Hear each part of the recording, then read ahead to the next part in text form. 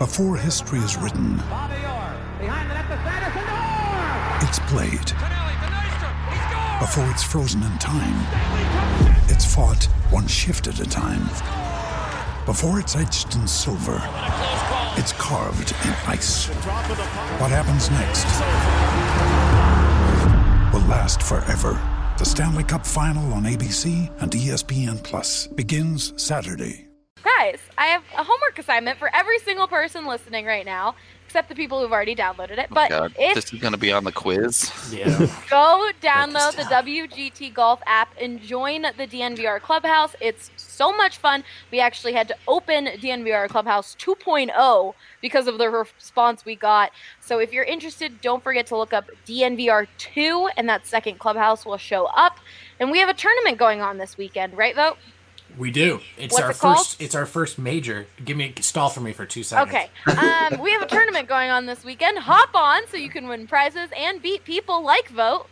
The DNVR Open. It's our first major. It's a very big really? deal. That Very was really prestigious. easy. You should have known that one. It was going to be like just something elaborate. I got 1.5 feet in Saturday already. I'm gonna keep it. All right. Once again, don't forget to go to dnvrgolf.com and download the WGT app. It's actually a lot of fun, and you will be addicted. And I am sorry, but you will get addicted to that game, and it may frustrate you, and it might make you happy. It frustrates me. I can confirm. All right. Besides Cygnus and one other guy, I came in third in the last tournament. So. Oh, there you go. On the Knucklehead Invitational. Yeah, the super hard one. Yeah.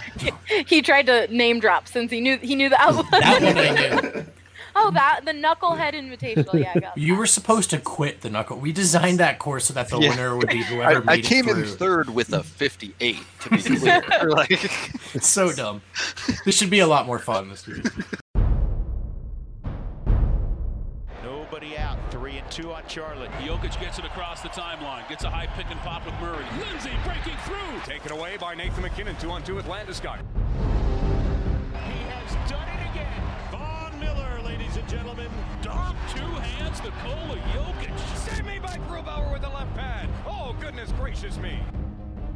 Take a good look. You won't see it for long. Two-run home run. Trevor Story. Lock. End zone. Touchdown.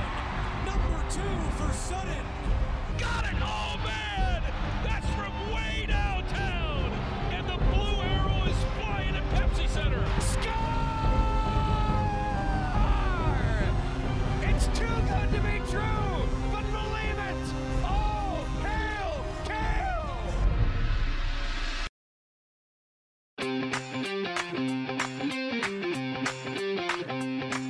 Welcome into the Denver Sports Podcast. I am your host, Allie Monroy, and today I've got Brendan Vogt, Andre Simone, Drew Creasman, and Rudolph on the show. Show me your brick brews. Oh, I have a coffee. You I got said Strava. you're 2 feet into Saturday Strava and you're craft not coffee. drinking a Breck brew? Yeah. I'm turning a new leaf, Oh, you guys. said 1 foot. I'm trying to go 3 days without consuming Breck beer. I'm going to the bar tonight. So. Oh, yep. Yeah. So am I, so that's not going to happen. Yeah. Nope. That out the You will be window drinking already. pictures of Breck brew. Can't wait.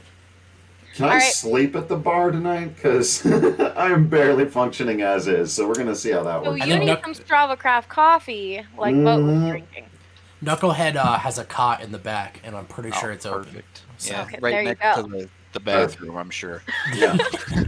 If you Right- can right withstand the takes, you can sleep there. All right, guys, you all already know this, but Breck Brew is the official beer of DNVR, and we obviously love it as we will be consuming pictures of it at the DNVR bar tonight. Don't forget to pick up a 15-can pack of Mile High Copper Lager, or I know the DNVR Nuggets guys call it the Joker pack. The Jokic pack, yeah. The Jokic. Because he has so many abs now, and 15 is a natural number for There abs. you go.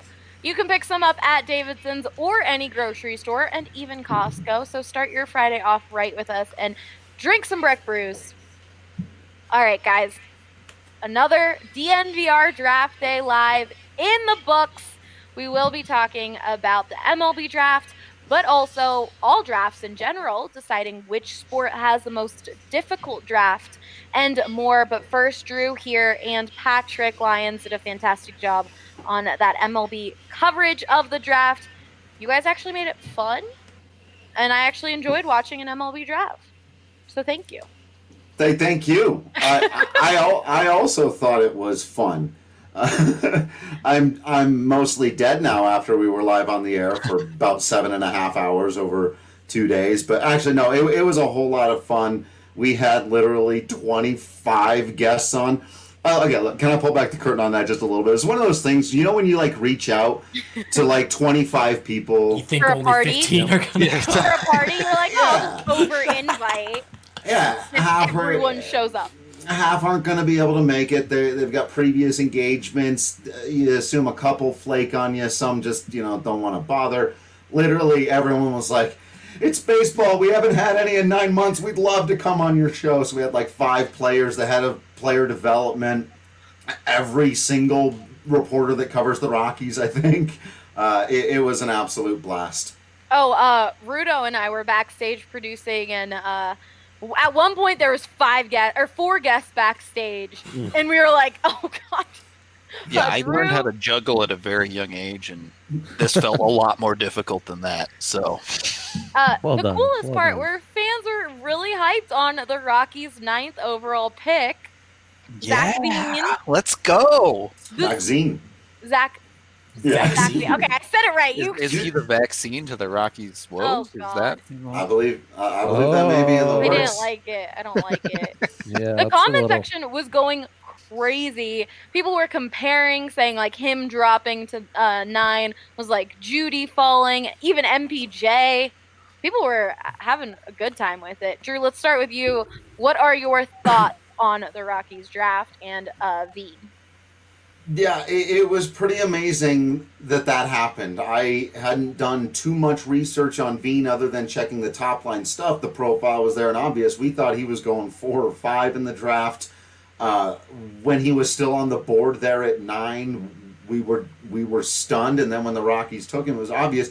This is a guy who's drawn comparisons to Cody Bellinger. People started dropping Christian Yelich and Larry Walker comps on him right away. Larry Walker's like maybe the worst offensive player in that trio. Right.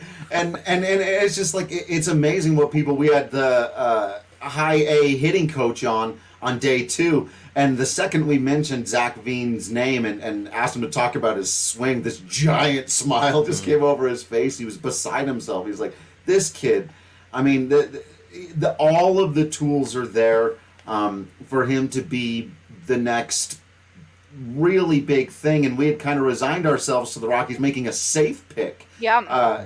Doing something smart and safe that we all would have been like, yeah, no, this is good. We'd have gone to the fan base and been like, look, guys, this is why this is a good thing. And then this happened, and you don't have to explain it. We started rolling film, and everyone in the comment section was like, oh, he gonna hit 40 bombs at Coors Field. You also had people like, oh man, gotta give Bradich some credit. Yeah. Fans were even feeling that good. So what's the to pour a glass of cold water on it, Drew? Now that we're getting hyped. So thanks. It's clearly an exciting pick at 9, and like being well versed in the NBA, I understand how someone so talented like MPJ could slide to 14. The value there. If Zach Veen is everything we're hearing, why 9 instead of 1, or closer to 1? And what's, you said it's a riskier pick as opposed to a safe pick. Where is that risk represented as far as the baseball draft? Right. So the big thing in baseball is this usually pretty large difference between your high school guys and your college guys. Your high school guys just tend to be more raw. There's not as much of a track record there. They probably haven't literally even like filled out their physical bodies to a point where we know who they're going to be as athletes. And so that's where a lot of the question marks come. Zach Veen is 6'5", 200 pounds. So that is a frame that should build out as he becomes a 20 and 21-year-old. He's 18 still? Yeah, he is 18 sure he doesn't want to play football? In Florida, too. Yeah, he's a big, strong kid with a smooth swing. And then the other thing is just high school guys, they take a long time to get to the bigs. Trevor Story took almost 6 years out of high school to get to the bigs. Some of these other guys, David Dahl also had injuries along the way, but it took him a minute. Sickness. I feel that comment in my soul. Yeah, same, dude. 33 here and still waiting. So we're with you, brother. Filling out our frames here. But Yeah. A couple more inches are coming for me, though. My mom told me I should. Oh, I'm filling out, growth. just in the wrong spots here. Don't Yeah. worry about that. Yeah, I feel that, Rudo. I feel that.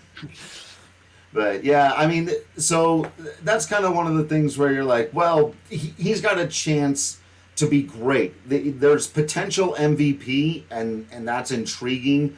But you got to wait maybe 5 years. Okay. Where these other guys are like, well, they might not be MVPs, but they might help us win a championship next season. Right. There's just that big gap there. Veen's not going to be at Coors Field anytime soon, but I'll tell you what, he's going to make it there, and it's going to be really fun to watch him hit. It's a matter of when, not if. I think so. Drew, you guys talked about it a little bit on DNVR Draft Day Live, but last year the Rockies chose a lot of guys that were already in college, and this year it was the opposite. A lot of high school guys. I think just one or two guys in college. Why do you think that is? I think it was two players fell to them that they did not expect to be on the board. I think they were ready to take a college pitcher with that number 9 overall pick, and that's part of the reason why you do have to give Jeff Bridich and company credit. They had 4 or 5 minutes to make this decision, thinking there was a 10% chance this guy was going to be available. And it was, look, do we want to go with this guy that maybe we've scouted a bit more, that addresses a more specific need, that our fans are going to understand why we took a pitcher, because we always need pitching, because can't get free agent pitchers to sign here? Or do we take this kid who might be a franchise superstar caliber guy? And, you know, if we look back on it and we didn't take this kid, we're going to feel stupid. And they had 4 minutes to decide that. I need about 3 seconds to make that decision. I don't think it's that hard. But It's, you know, I'm with you. As soon as I realized Veen was there, and, you know, I didn't know their second pick, the 35th overall, very well, because the scouting reports I read on Drew Romo were good defender, can't hit. And I thought, well, okay, that's a limited ceiling. I'm not going to look too much deeper into that. Turned out good defender meant potentially generational defender, and those two things are very different. Yeah. And the Rocky, the more I read into this, so here, the perfect game are the people who do this, I think, the best. They measure all the amateurs in the country, and they said of this kid, he is the best defender at any position, of any age, anywhere in the country. And that, I was like, oh. Well, that seems relevant, pertinent information. Right, so I don't care that he hit 250 in high school. We'll figure that part out. He's a switch hitter. He's a really smart kid. We sat in with a press conference, talked to him a little bit yesterday, both Patrick and I. Like, he's got it together. He knows what he's doing. If the Rockies make the right offer, that's still another thing that happens here. They still have to sign these guys and offer the right amount of money. Because these guys could, what's their alternative route? Going to school, right? I mean, that's right. Yeah. Yeah, high school guys. And in fact, baseball draft is so weird. It's so isn't it? Drew Romo has been, since he was a freshman in high school, committed to LSU. And he has worked with their coaches and you know, some of the people out there, and it's, I think, unlikely he's going to end up going to LSU. I think he's going to sign with the Rockies, and I think they're going to pay him a little bit more money than he was expecting to do so to lure him away from these coaches that he was, you know, really getting to know and wanting to work with. It's one of those weird things about baseball. Well, with that, let's talk about each league's draft, because it is very different. Baseball is very weird, and they all have similarities, but also they're different. But I'm going to have Andre start, since Andre has a draft podcast, knows pretty much about every sport ever possible. So Andre, Mark, one of our members, came up with this idea for us to discuss on TDSP, so I do want to give him the credit for that. But could you describe the NFL's draft, some of its pros, some of its cons? Don't go in too much of detail, but just explain it to maybe a basketball fan wouldn't understand what the NFL draft is like. Yeah, I think the key to the NFL draft and what makes it so appealing to kind of the casual fan, and it's why often it'll get better ratings than like an NHL playoff game or an NBA playoff game that's going on at that same time in the year, is that the guys that are being drafted are guys that we've been watching on national TV every Saturday for the past couple years. In some cases, guys like Adrian Peterson, like he was a freshman, he was a Heisman finalist. We knew about him for like ages. And big time college football fans knew about him because he was a big time recruit and they were excited about that even prior to him playing college football. So they're really household names, and it marries so perfectly to the NFL and fantasy football and all of that hype that's already built around. And, that's why it's become this big media event. Now it's divided up in 3 different days, the first 2 days being in prime time. And it's 7 rounds, which is as many as any sport aside from baseball. That's insane. But obviously baseball is the exception this year with just 5 rounds. Usually, though, baseball's king there with the amount of rounds. But no, 7-round draft. And 40. Yeah, that's kind of the thing, though, is 40. Bro. I'm so what are we doing? Jealous of watching the NFL draft people do their film room stuff, because you just go to YouTube and you type in a dude's name and there he is.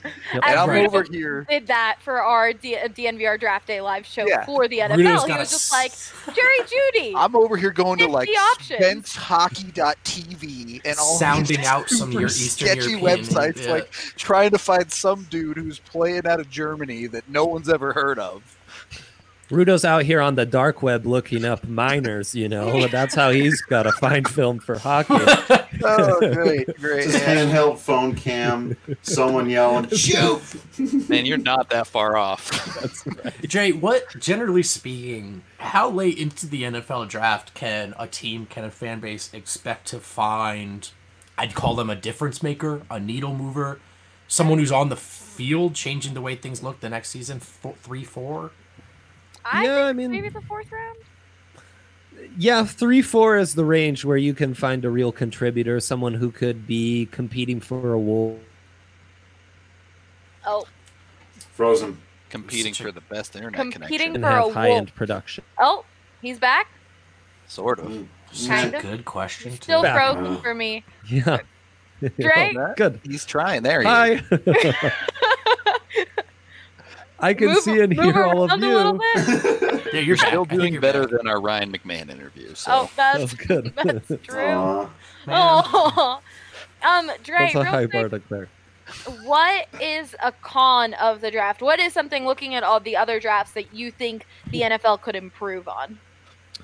What's incredible is the NFL has kind of got themselves into this self-fulfilling prophecy of it should be the easiest draft. You're drafting guys who are at least 21, 22 ready-made products in a lot of ways, have been tested at a very high level, and yet teams can get so enamored with combine numbers, so enamored with just measurables and all this kind of stuff, or put players in awkward fits that aren't going to benefit them, and you really end up seeing a ton of misses in the NFL draft that are almost inexplainable when you have all these other factors that should really reduce that risk, and yet we see a ton of misses every year in the league. So that's really the drawback, is we get too cute for our own good. One thing before we move on to basketball, which the NBA has a lottery, Dre, do you think that the NFL installing a lottery would help at all? I mean, you got teams like Miami who's like tank for Tua and all of these things. Do you think it would make it too cute for its own good, or do you think it would really help the situation? It would be kind of fun, but the NFL really doesn't need it, because they don't need that competitive balance, because teams like the Miami Dolphins this year, it seems like they're taking their roster apart, but instead they're still able to win games. NFL and they were teams the fifth can't team. even tank right. Like Exactly. They can't tank right. That's exactly right. It's too competitive. Every single game means too much to where you don't need that built in. All right, well, let's move on to basketball, the NBA vote. How would you describe the NBA's draft process? Fanatic. And then people, there's a divide between, I don't know if this is the case in your respective sports, gentlemen, but draft Twitter and NBA Twitter. As someone who covers the NBA, I truly don't have the mental capacity to pay that much attention to the draft while the season's happening. There are so many names, so many players. So there are people who are all in on that, who are like more into the drafting process itself than how these guys are playing in college or NBA. And then there are some people like me who have a lot of cramming to do as the season ends. But it's a really exciting time, 2 rounds, 60 players, and you just do the math in basketball, 5 players on a court. Your odds of a very good player moving the needle, affecting the odds.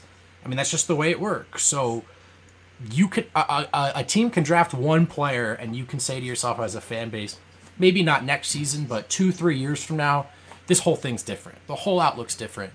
And so it's just the math of it that makes it so enthralling.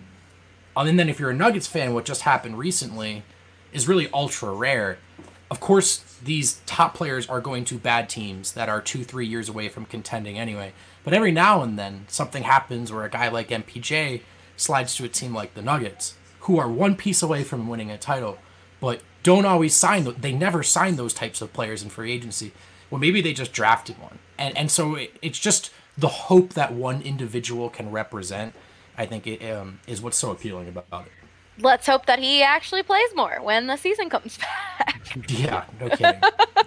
I mean, it's wild. Like, the Nuggets have done almost everything right. They put themselves in... Their rebuild is underrated when talked about across the league.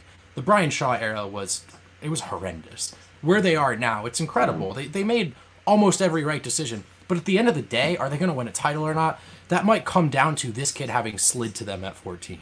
Yeah. The 2003 NBA draft dramatically shifted the power landscape of the entire league in an instant.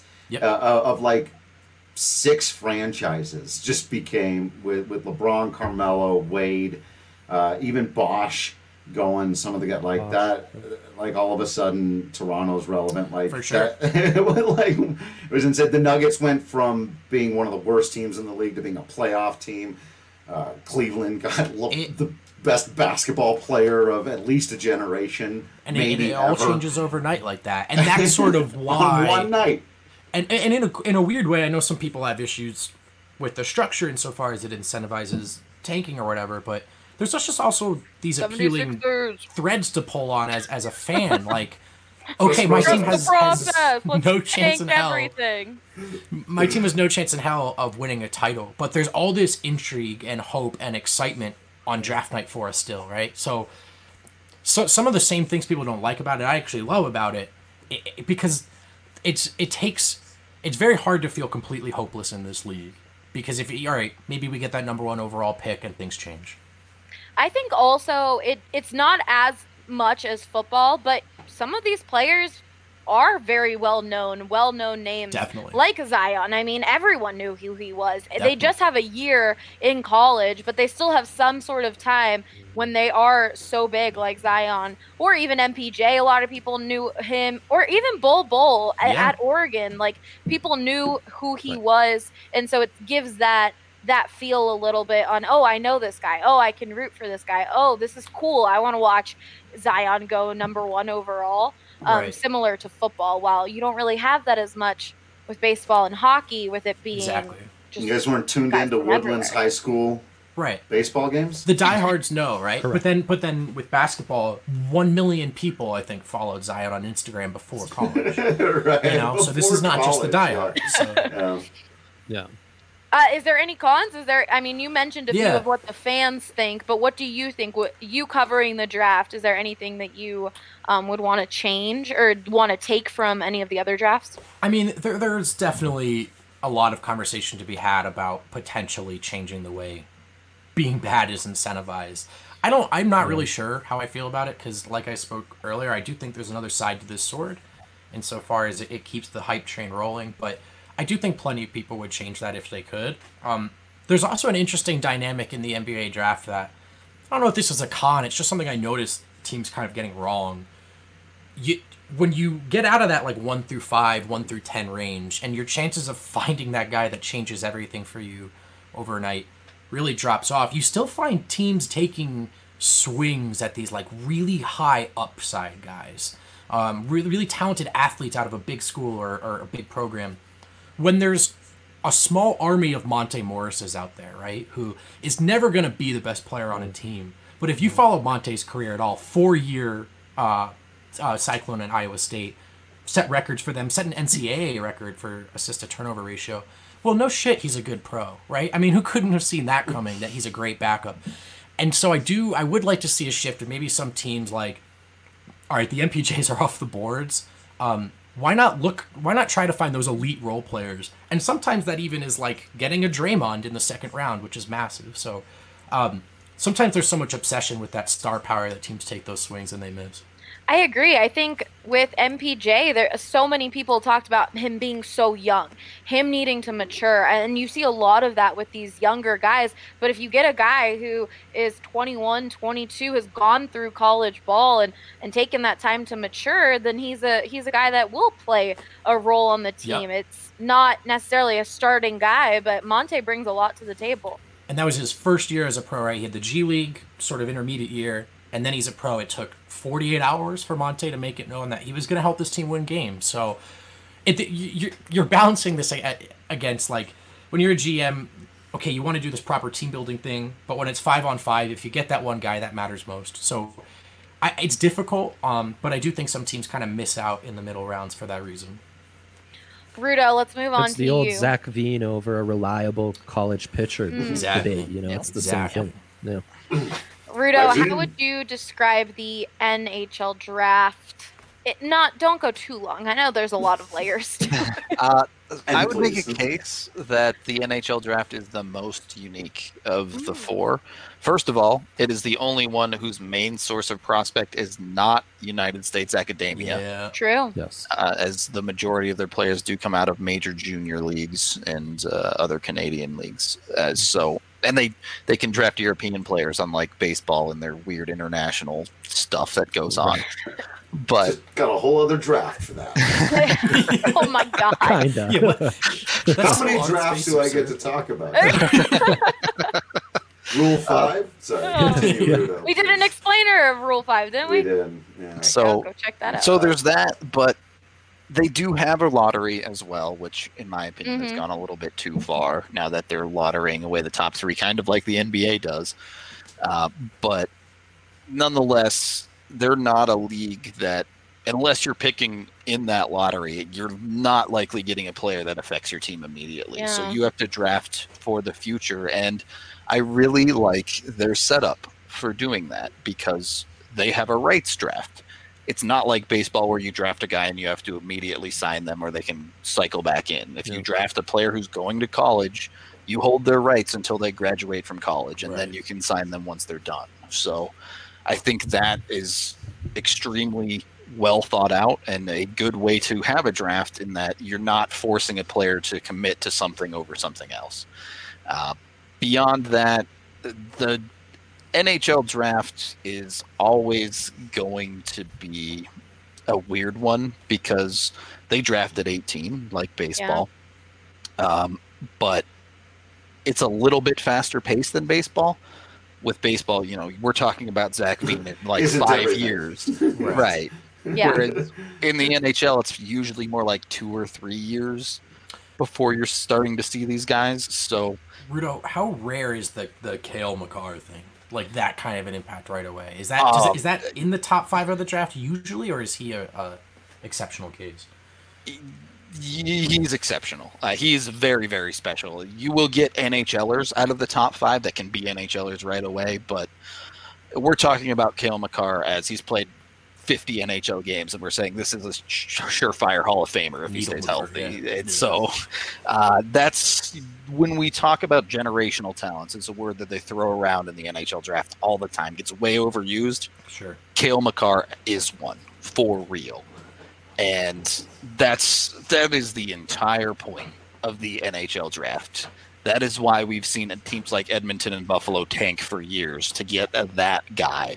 Right. The whole draft is hyped around these type of players, and obviously not nearly as big here in the U.S., but in Canada, people know these kids' names from like 13 years old sometimes. So that's where it gets interesting, I think, is at the top 5, top 10, you get really special stuff. And if you're an insane person like me, you know names up until like the 3rd or 4th round, and then the other rounds you're just taking shots at the dark. Like, let's be honest.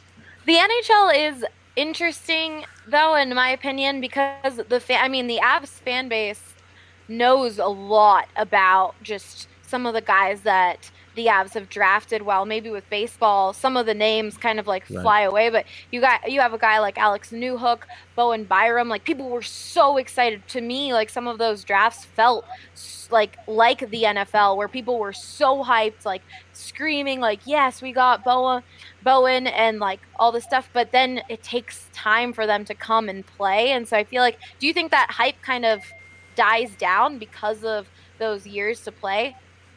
It can go either way. I think, it's a good medium. With baseball, you don't hear about the guys because you draft Zach Veen and he goes and plays rookie A, and then next year he's playing single A or double A, and he's just so far away from the organization. With Byram, you're like, all right, realistically, in 1 year he's going to be on the team. So it's something to follow, and it can go either way. A lot of this season, people were not as hyped on Byram because he wasn't scoring at the ridiculous rate that he did last year. We also didn't see him play very much during the preseason. Correct. They did not play him a ton during the preseason. They tried to give him an opportunity to make the team. He needed another year. It is what it is.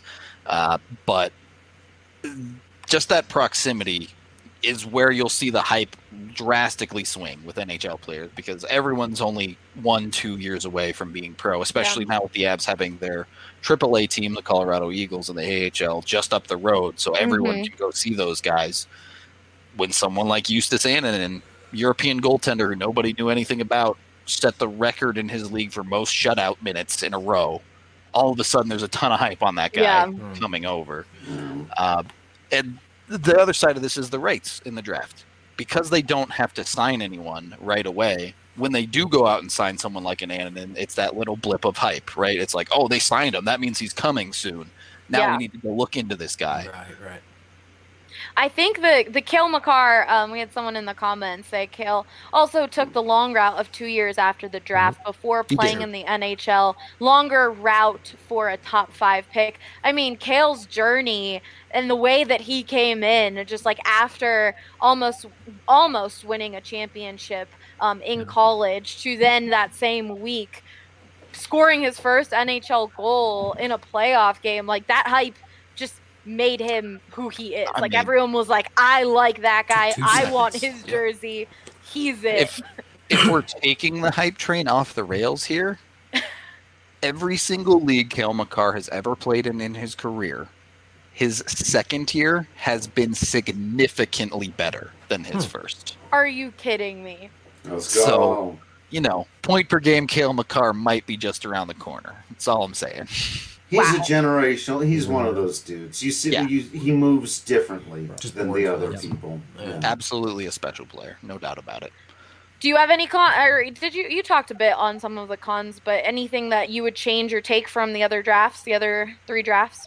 So the biggest problem, and I understand that I'm getting a little bit into the minutia here. What I love about the MLB draft is you can take a kid right out of high school and put him in pro ball.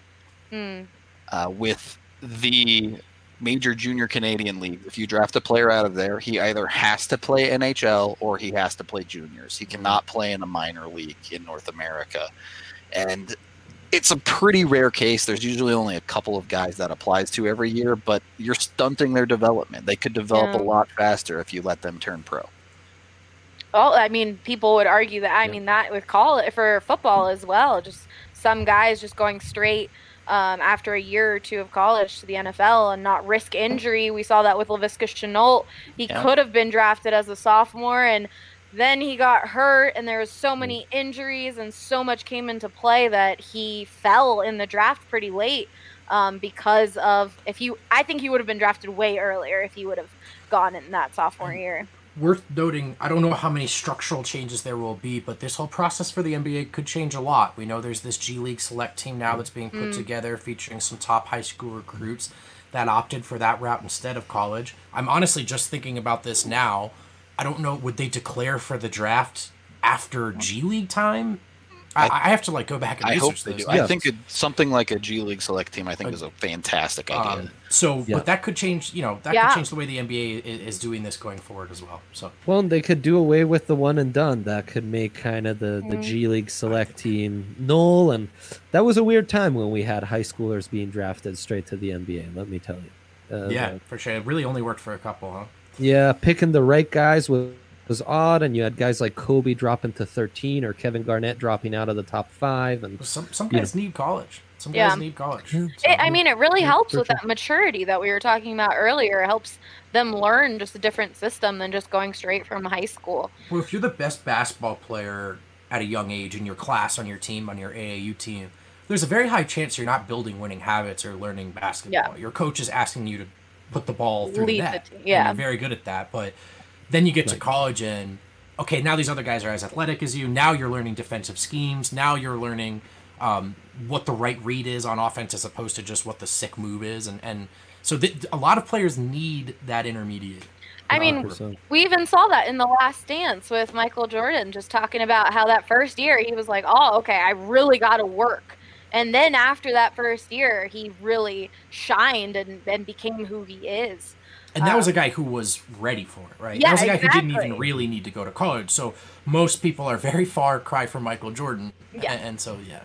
But then balancing that against, like, when you have a one-and-done thing, like, how silly would it have been to make LeBron go to school? Like, why did LeBron need to go to college? Totally. So, right. Yeah.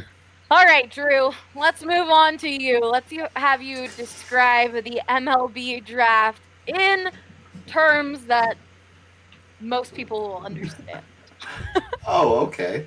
Well, typically, the MLB draft lasts 40 rounds, and roughly 12,000 players are selected. Good more than half of them will never sign with the teams that select them. It is not uncommon for players to be drafted 2 or 3 times. Charlie Blackmon was drafted a couple of times, originally as a pitcher. Wow. I didn't know that at all. It is crazy. It is absolutely insane the way that it works. There are so many little rules that govern why some teams might not take a player who's really the best on the board and might reach way back. It's a whole thing about saving money and paying guys slot value. It is ridiculous. Like almost everything else in baseball, it is unnecessarily meticulous and complex and rewarding to those who devote just an absurd amount of time to trying to understand it. Like Vogt was saying earlier with the NBA, there is a very sharp split between people who mostly pay attention to Major League Baseball and even those who pay attention to professional prospects. And then there's a whole different group of people who do the amateur scouting and watch high school and college baseball. And there are so many moving pieces to it that it's difficult to sum up for anyone who's never seen or gone through an MLB draft before or followed a player's trajectory through the minors. And as we were kind of talking about earlier, you could be anywhere from John Gray, who went to 3 years of Oklahoma and basically sprinted through the minors from a Rockies perspective at a little under 2 years to make his major league debut, or Trevor Story, who was taken out of high school and took 6 years and had to repeat high A baseball after a terrible season in the minors. This guy ends up being now, an MVP caliber player. It's very difficult to parse, but it's a lot of fun to try to do so. Do people, Drew, know, people knew MPJ was who he was when he was 14, 15. Mm-hmm. I think we've heard the Bryce Harper stories. Is that the case with baseball too, though? Is the top of the class easily identifiable early on? Typically not. A couple of guys will stand out, but the Bryce Harper, the Nationals, back when they were the Nationals, because they were such an embarrassing franchise, they actually spelled the name of their team wrong on jerseys they played in. Can you imagine taking the field Nationals? Oh, God. And they were so bad that they got 2 first-round 1-1 picks 2 years in a row and got 2 generational talents in Bryce Harper and Steven Strasburg. Yep. And then didn't win a World And Series let me until just they say were rid that of fan one base of them. didn't even enjoy it. Like, I grew up in Philly and lived in D.C. for a very long time, and my friends knew nothing about the Nationals or about Bryce Harper or Strasburg, and it's just like, come on. Yeah. So. I watched Bryce Harper hit baseballs with a metal bat in Grand Junction at JUCO. Like, I probably saw him hit a ball over 500 feet. They didn't really measure it. They should never have did that. Landed on the highway. Legitimately dangerous. But then you've got the flip side of it where, I had sort of mentioned the 2013 draft before with John Gray going at number 3 overall. Just in front of him at number 2 overall, Chicago Cubs took Chris Bryant, great player. Hard to argue with that. Everybody knew Chris Bryant. Bryant was one of those guys, but the guy in front of him was the consensus 1-1 pick in the country. Mark Appel, a starting pitcher who retired before he ever made it to the majors for the Houston Astros, who were considered to be one of the smartest or just maybe one of the cheatest. They didn't get a pick in this year's draft. I can't remember why. Yeah, that weirds me out because the MLB draft pitchers are like the anti-goalie when it comes to the draft because everyone takes them, they take them off, then they take them early, and it's still you just have no idea with some of these guys. They're almost like 60-70% of them go through Tommy John's at some point. Yeah. Oh, Right. yeah. R.I.P. Alex But Reyes' career. now there's a preventative Tommy so John good. surgery, right? Yeah, well, one of the things, That's it's crazy weird in now. itself. I'm looking over these reports, and it's actually a good sign if you see a guy has already had TJ. You're like, They say okay, just cool, get good. it out of the way early now, right? So, Yeah, which is so crazy. awful. Thinking back So you to wanna be a baseball pitcher. a few years ago. It Just is dragging your arm insane. around the last 30 years of your life. oh, jeez. The thing I love though about the baseball draft is I guarantee everyone on this pod. Well, maybe not Andre because he didn't grow up in the U.S., but the rest of us, I guarantee you, went to school with an MLB drafted player. They might not even know it. Yeah. That's true. But Right. as we talk about that, Drew, a lot of people might not understand the impact that only having 5 rounds of the draft this year is going to have on the rest of baseball.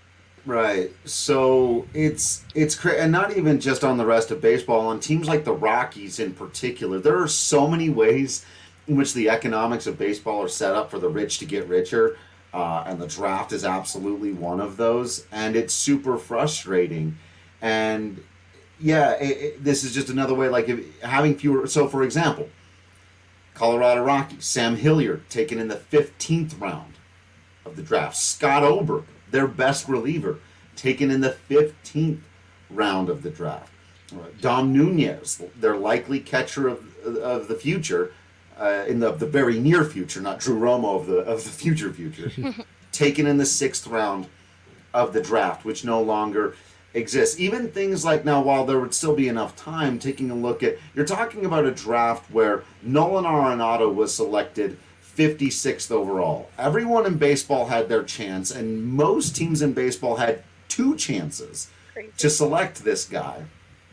And he was still on the board, and now he's one of the best who's ever played his position, arguably the best. And it's just weird that you're not going to find that with the 56th pick in any other draft, probably. The most famous examples are guys like Mike Piazza and Albert Pujols, who were taken. Piazza's one is insane. Mike Piazza was taken, I think, in the 30-somethingth I'll tell you, round. as a Cardinals fan, in spring training you started hearing the Pujols noise. But when Pujols was drafted, it wasn't a circle your notebook moment or anything like that. You know? And it's just amazing that can happen, and it does disproportionately impact the low market teams for, and I'm going to jump the gun and start to answer the question, but that you're going to ask me about what to change, but because one of the things is you can't trade draft picks, and there's all the stuff that I was talking about earlier with the slot money. So a team like the Rockies can't load up on draft picks for extra opportunities to pick up these guys who are going to be a little bit cheaper, maybe take a because they may be not able to sign them, or because literally you can't trade for them, or all of these other reasons. And there's this slot money. So like the Dodgers, who pick at 29 because they were in the World Series last year, like. Well, they weren't in the World Series last year, the year before, but they've got this the 29th pick. Like, okay, great, but the guy you're going to get at 29 isn't that much worse than the guy you're going to get at 18. In fact, there's a really good chance he'll be Mike better. Trout went 25th. Mike Trout went 25th in the draft, and so giving the teams that have performed better just lower round picks, I don't think is as good enough of a disincentive. If you can't trade, if you can't move around, if you can't move your slot money around, these lower market teams just get messed up, especially now because the 5 rounds was special for COVID situation a little bit, but it's also the owners putting their foot down and trying. They're going to try to make the draft as few rounds as possible, and they're going to try to make the minor leagues as few teams as possible, all to save money, despite the fact that they are in the middle of their second decade of record profits year over year over year. Yeah, no one's losing money. Cry me a river. All right, well, this conversation has been so well, I haven't wanted to stop for an ad break, and we've gone 45 minutes. So let's sell some stuff. Before we keep going, golf is back, and we have a full weekend of golf ahead of us. And even though the trophy is reserved for the winner, of course, the big cash winnings don't have to be. And to add to that excitement, DraftKings Sportsbook is putting you in the center of the action with a sign-up bonus up to $1,000. Dre, give us one bet you're taking this weekend on golf. Just one. Well, the best prop of all early on was the 2 Eagles. Rory McIlroy and Brooks Koepka just need to get an eagle each, and you're winning. It was like plus 2,000. You're winning boatloads. Yeah. If you were able to get in on that, though, you also have a guy who I'm really liking so far. Is doing just incredibly well. He's like, I got it's you. Harold Varner. Go on Harold Varner here. Yeah. Okay. Take the money line on Harold Varner. And boosted odds on the Colorado Avalanche to win the NHL title. 1,500, maybe.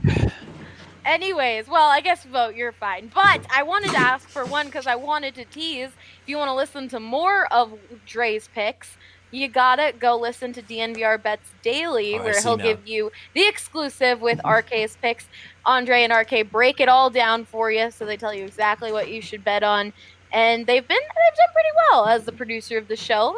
Their records are pretty solid. They've done well. Pretty well. I don't know. I haven't seen them bust out the sunglasses too much recently. Yesterday. We were rocking shades yesterday, and I'll have you. I just remind you all that I'm above 500 betting on stuff like UFC, KBO, Faroe Islands soccer, and Bundesliga. So I'd like to see you guys. I think I'm doing quite well. Thank you very much. Tune in every day. I just want to know. I have to take the boosted odds on the Habs to win, right? Yes. I know. At 1,500, their odds used to be about 1,000 when things started. They're down to 700 without the odds boost now. So it's you're doubling your money, and the Habs are top 3 in the league to win. You got to do it. Yeah, you got to do it. Bet It's on a the no-brainer. No. The real trick should be you sign up, get a sign-up bonus, then put that sign-up bonus towards the abs using that bonus. He's freezing because the internet gods are... The math magician over here. All right. He keeps that name whenever he goes on any show. Download as Andre was already mentioning, be sure to download the top-rated DraftKings Sportsbook app now and use the code DNVR when you sign up. For a limited time, all new users can get a sign-up bonus up to $1,000. DraftKings Sportsbook is going all out with the sign-up bonus up to $1,000. Just enter the code DNVR when you sign up. Only at DraftKings Sportsbook, of course, must be 21 or older. Colorado only. Bonus comprised of a first deposit bonus and a first bet match, each up to $500. Deposit bonus requires 25x playthrough. Restrictions apply. See DraftKings.com/sportsbook for details. Gambling problem? Be sure to call 1-800-522-4700. All right. We've buried the lead because the main point of this podcast was to ask you guys the question of which draft do you guys think is the most difficult overall? We are 50 minutes in, so that really shows all of the people listening and watching that these drafts have a lot to them. So difficult, like if I'm the GM, like it's difficult to succeed? I would know. say so, yeah. Yeah, difficult overall is the question that was asked. I think this is a hard question because I think you could go in two different directions. I think football could be the hardest because, like, maybe that's a bias, but I think football can be the hardest because if you don't hit on a first round pick, then that's really bad. I mean, look at my Eagles. The franchise freaks out, or the fans freak out. Well, your fans freak out when Santa Claus shows up. Well, so. How are the Giants doing, Vogt? Boo. Boo Santa. Yeah, I don't have anyone. Anyways, if you everyone calm down. Oh, the dad. He's Professor Dre, but he's also Dad Dre. Papa Dre. Papa Dre. I like that better. No, but like, look at Paxton Lynch. Like, if you make moves, if John Elway makes moves to get a guy like Paxton Lynch and he doesn't work out like he did, then the fans are upset. Like, they are not happy. So I feel like that's why I think football could be the hardest. But I also think baseball and hockey, you're really gambling on like an 18-year-old or a 17-year-old. Or even sometimes younger, you're gambling on how they're going to be in 5 years, like how they're going to play. And so I don't know. I'm stuck. I think you could go in those two directions, and I really don't know. Rudo, you're about to talk. Yeah, between football and baseball. Football, just because you have to have immediate impact from. Yeah. Honestly, for it to be a good draft from multiple players in every draft, you need to have immediate impact from. It's true. Look at the 2017 Broncos. Like, people were freaking out, and one of those guys is still on the team. And I just threw my cord. That's how passionate I'm getting. People wanted John Elway to be fired at that point. From evaluating a talent perspective, baseball, I have no idea how you're supposed to do it. Yeah. But I am curious, Drew, to what extent reputations are staked in and on the line. In basketball, you lose your job if you blow this. Right. And I don't know. So I'm just asking. I don't know. No, that's the right question. Yeah, because it's not like no GM is ever going to be fired the day after a draft or the year after a draft. Yeah. Because of the draft. Right. Those guys are like, how do you even know? You have 5 years before you're even really exactly, but that's hard in itself to draft a guy that you have no clue if they're going to turn out or not. Yeah. With baseball, I just think, what if you go 40 rounds and don't get a single MLB player in 40 rounds? Right. Well, and there is it does. It can get combined too when Dan O'Dowd definitely got in real hot water for his drafts after a few years when they were looking back at Greg Reynolds and Casey Weathers getting taken in front of guys like Evan Longoria and Tim Lincecum and stuff, and then when the Rockies weren't doing well and it was supposed to be they had drafted all these guys and the guys they drafted just totally flopped and so and particularly for teams like the Rockies, it's more important because they've built their reputation on draft and develop and they have to build that way. But it's just there is a built-in excuse that people like me are always going to go out there and say, look, if their second round pick doesn't work out, that's not that uncommon. Right. Yeah. I mean, you just talked about the first overall pick retiring before even going to the majors. Right. And you obviously, you can't have too many of those. And at some point, people will start to notice, man, this GM has blown a lot of drafts, or there's just no talent coming through the pipeline. It's definitely something people will know. But usually when you're evaluating a Major League Baseball GM, it's, free agent signings, trades. Did he get into a massive offseason fight with his superstar player? All of that stuff comes before how well did he do in the draft. You can spend your whole career being the guy that took Ayton instead of Luka. And by the way, Ayton's a great player, right? Yeah. But this is still going to hang over you like a cloud. AJ's mad at me in the chat AJ's real mad for not defending the NHL draft. So AJ took it the opposite of me. He said MLB is the hardest, NFL is the easiest. I guess not opposite. I said MLB is kind of. So what makes the NFL the easiest? 90+% of the prospects are all coming from college in North America, right? With hockey, I think probably hockey the most. You get this in baseball to some extent and in basketball as well. But hockey is completely global, right? You need scouts everywhere in the U.S., everywhere in Canada, Northern Europe, Central Europe. You have scouts watching Russian teenagers playing junior hockey in trash cans out in Siberia, okay? Right. That part of it is incredibly difficult for sure. Yep. With basketball, I'm sure it's the same way watching leagues in China and things like that.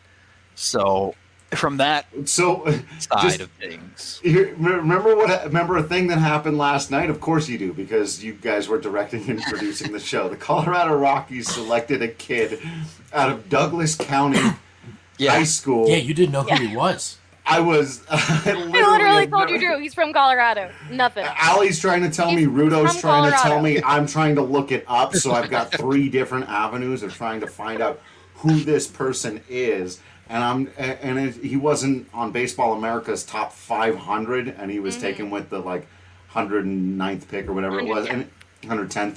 And it's just like, well, and then I've got all these people. Of course, now everybody in Colorado who listens to the DNVR Rockies podcast has played against this guy and knows him, their brother or their son, or whatever. They're like, dude, he brings it, and they're sending me stuff. He's hitting 96. All the area scouts, nobody else was out there. Only Colorado was checking on this kid. They found a diamond in the rough, and I'm like, maybe none of us know anything. I don't know. But that's like to Rudo's point, I think for the NHL and Major League Baseball, it's like you got one guy at the field to see him do his thing that day or out at the ice on the right day in some small corner of the world somewhere, and he comes back and says, this is my dude. This is my dude. So I think it's interesting because we just talked NFL and NBA. If your GM doesn't draft the guy, then it's really big consequences for them, or it's just not good. Well, oh my God, I'm blanking. NHL, MLB, they are more of those going in depth, going to different states, really trying to find that guy and seeing if it picks. So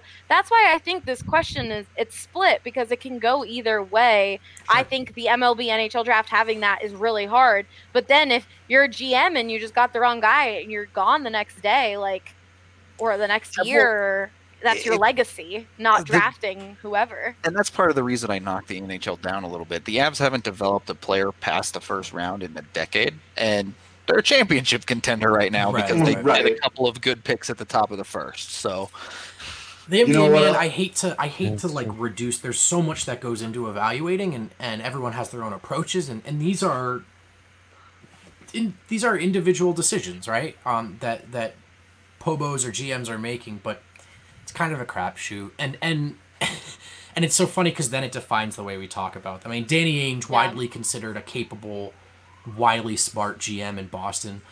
He could have taken Giannis, as could have 12 other teams. I want to say it was the 13th pick, and he took Kelly Olynyk, right? So does Danny Ainge not know what he's doing, or is this thing really hard?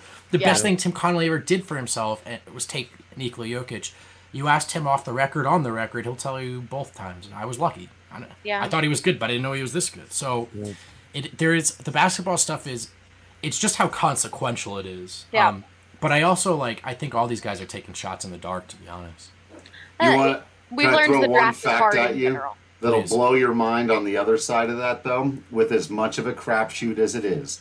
The exact same California area scout for the Colorado Rockies scouted Nolan Arenado, Ryan McMahon, Peter Lambert, Garrett Hampson, and Dom Nunez. Wow. The same dude. Did he also scout Tyler Matzik? Picking that dude's picks earlier. Trey?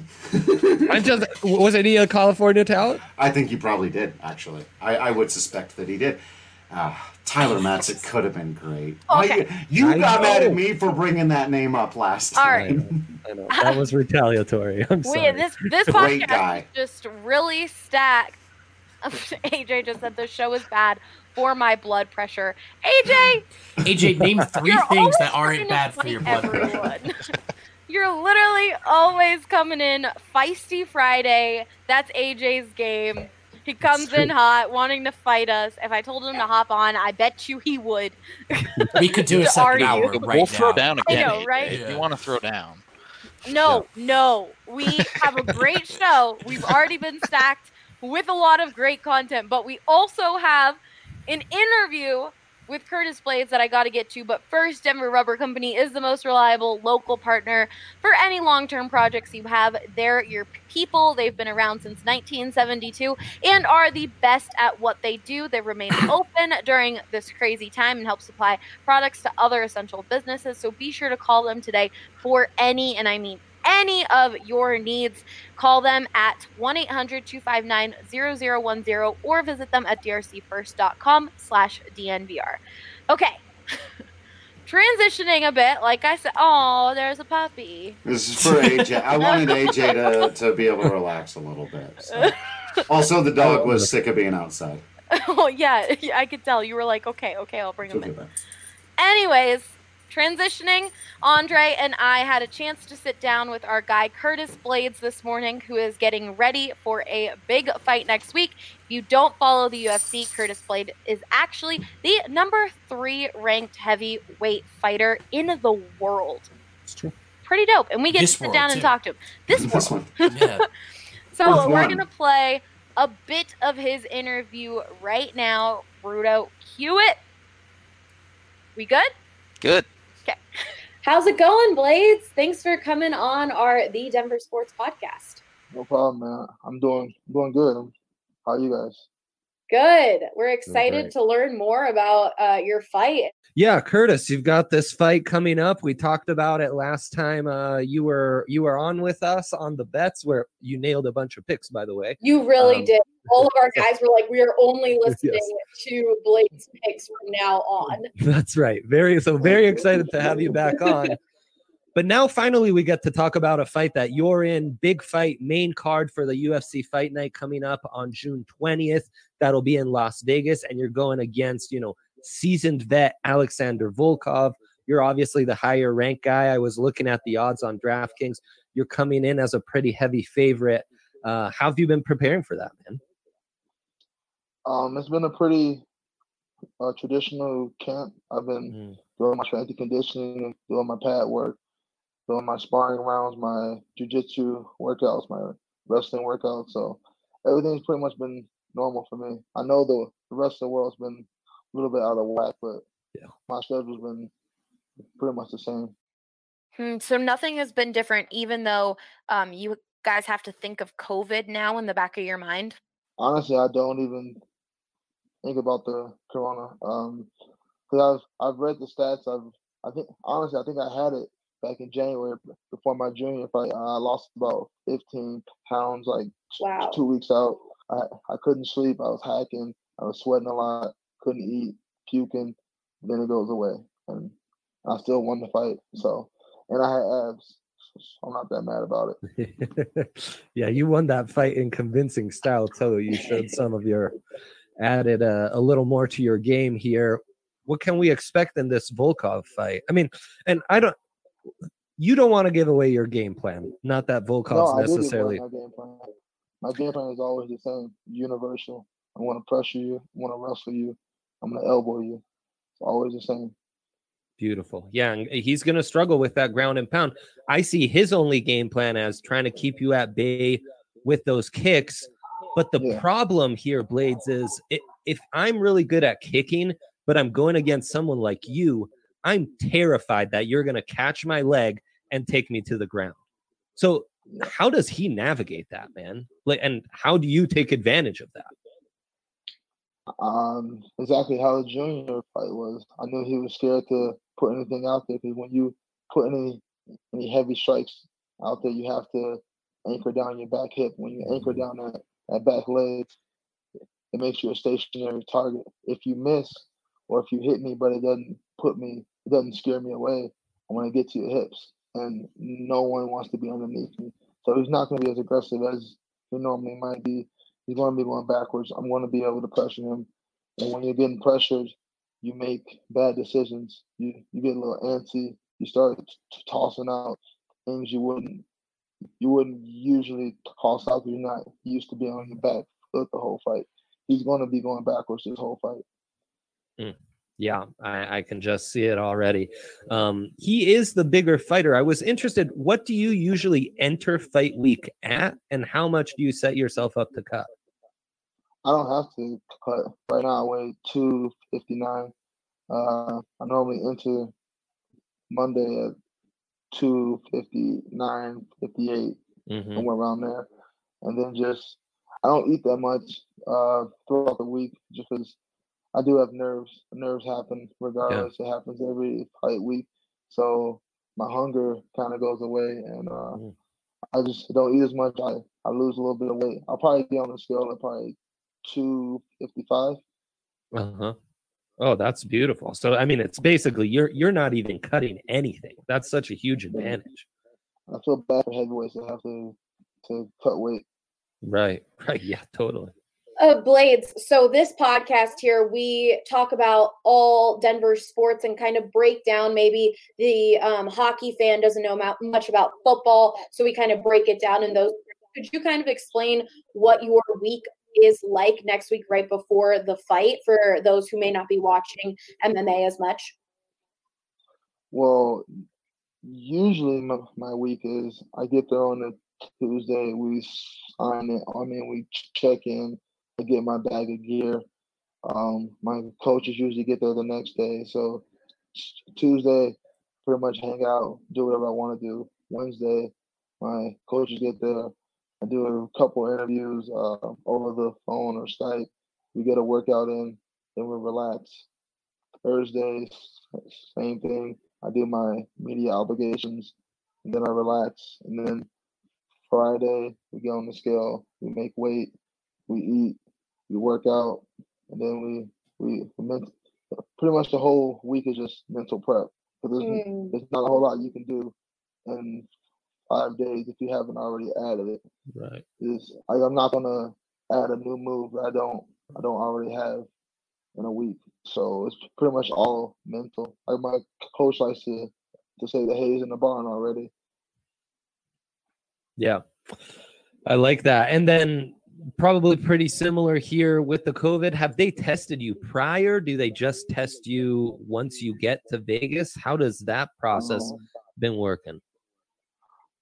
I have had a couple of teammates who've already had fights during the pandemic, and they told me when you get there, they're going to test you once. They're going to do what they put the thing down your throat.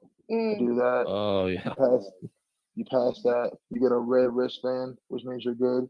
And then the rest of the week, they check your temperature every morning, and then I think again at nighttime. And if you're good, you keep your wristband, and that's pretty much all I know. And I know they really don't want us to be like out exploring or out like interacting with other people. So I'll probably be in the hotel, wherever that is. I don't even have my hotel info yet, but wherever the hotel is, that's probably where I'll just spend most of my time at. Right. Blaydes, all of the guys that you've been training with at Elevation have been dominating lately. What do you think it is about training there that has given you all such an advantage? I think it's the Elevation. I've always said that. That's why I moved here. I'm from Chicago.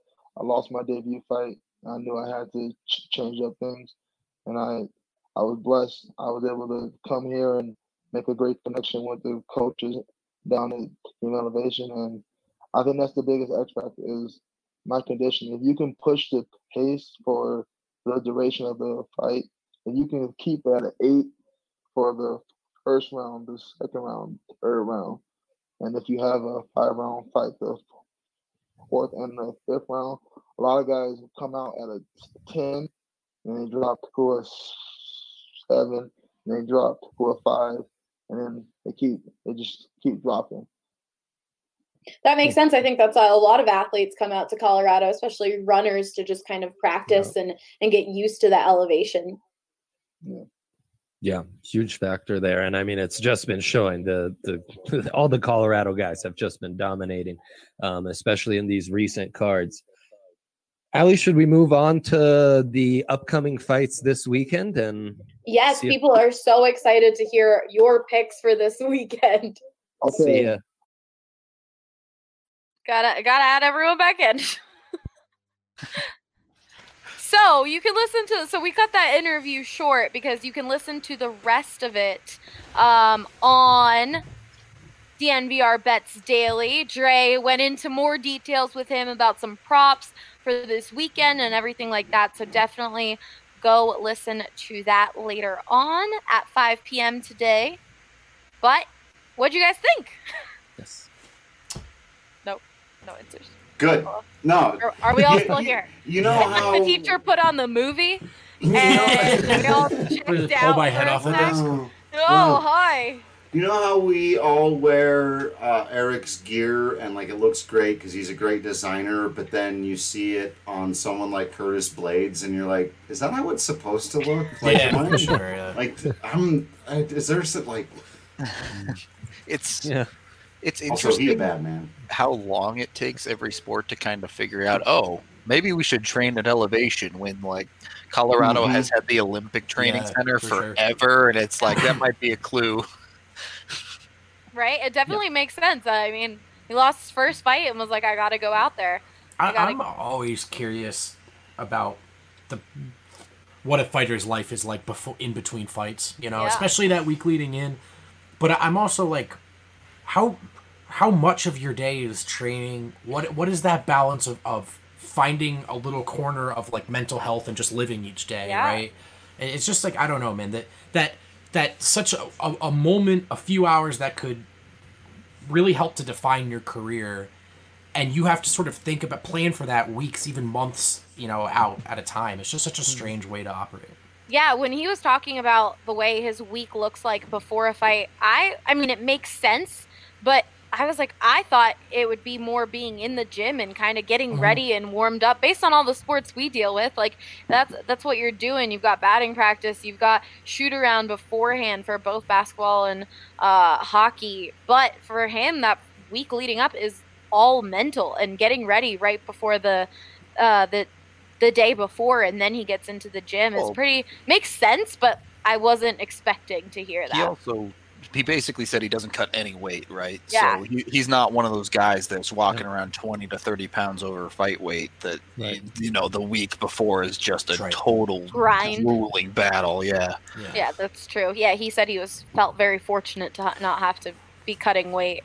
I mean, prepping like that to the altitude, what an advantage, Yeah. Comes into fight week, doesn't have to cut weight, and he's got the that nice lung capacity coming at altitude, and he's the best grappler of the top 5 guys in that heavyweight division. He's a bad dude. You do not want to go against Curtis Blaydes. Right. The altitude thing is so real. Like in any, even down to the hour level, like I went home and I busted my mile record by like more than 60 seconds, and I was sick. It was an accident, Oh, and I'd just been this is a flex right there. I'd just been running at I was gonna say I can drink more when I go back to the East Coast, but you were talking still physical. No, it's true though. Even a lowly athlete like me, like just running my mile, I took 60 seconds off, having spent a year running at altitude and then coming back down. If you're like a legitimate athlete and you're really getting after it above sea level at altitude, how could it not provide an advantage? 7 Allie years. was talking about high level athleticism with her drinking back home. I was gonna say that totally. Well, in Philly, it is a sport. That's where champions are made. I came back from college and went home, and everyone's like, "Wow!" I mean, and I have friends who come visit me who come and drink a little bit here, and after a beer are like, "Whoa, what is going on? Those mountains look really nice. I feel loopy." I've been training at altitude my whole life. Yeah, I still use that excuse of being out of shape from back home 7 years later. I'm like, if I go on a run right now, I'm not used to the altitude. I don't think I'm gonna. Yeah, that's good. That always works. So true. Usually I run a lot faster. Yeah, exactly. But all right, that's all we've got for you guys this week. It was a longer show, but it was a really good one, filled with a lot of great content. I just got to give a quick shout out. Thank you to everyone who's left comments on last week's pod about the Premier League. I am watching it this weekend. Don't worry, and I will finally be making a decision. I did not realize that this would be such a big topic. I have people messaging or tweeting at me asking me if I've chosen a team. Where are you leaning? Give us 3 teams. I have 2 teams. Oh, okay. West Ham and Manchester City. West Ham. Ooh. Easy. I just don't want them to be whatever it's called, relegated. Yeah. I know, but listen, it's like you're in this Denver sports scene now, right? Like it means more when you really got to grind for it. If you just hop on the City bandwagon. I know. But I can't have one team that like it's nice. Yeah, that's actually, you know what? I literally have You deserve teams that. Right. just won He's a a Cardinals fan over years here. ago. Pick a team that's gonna whatever, dude. Literally, the Eagles just won their first championship ever. The Phillies like won one forever ago, 2009. The Flyers, the Sixers, them. Blah.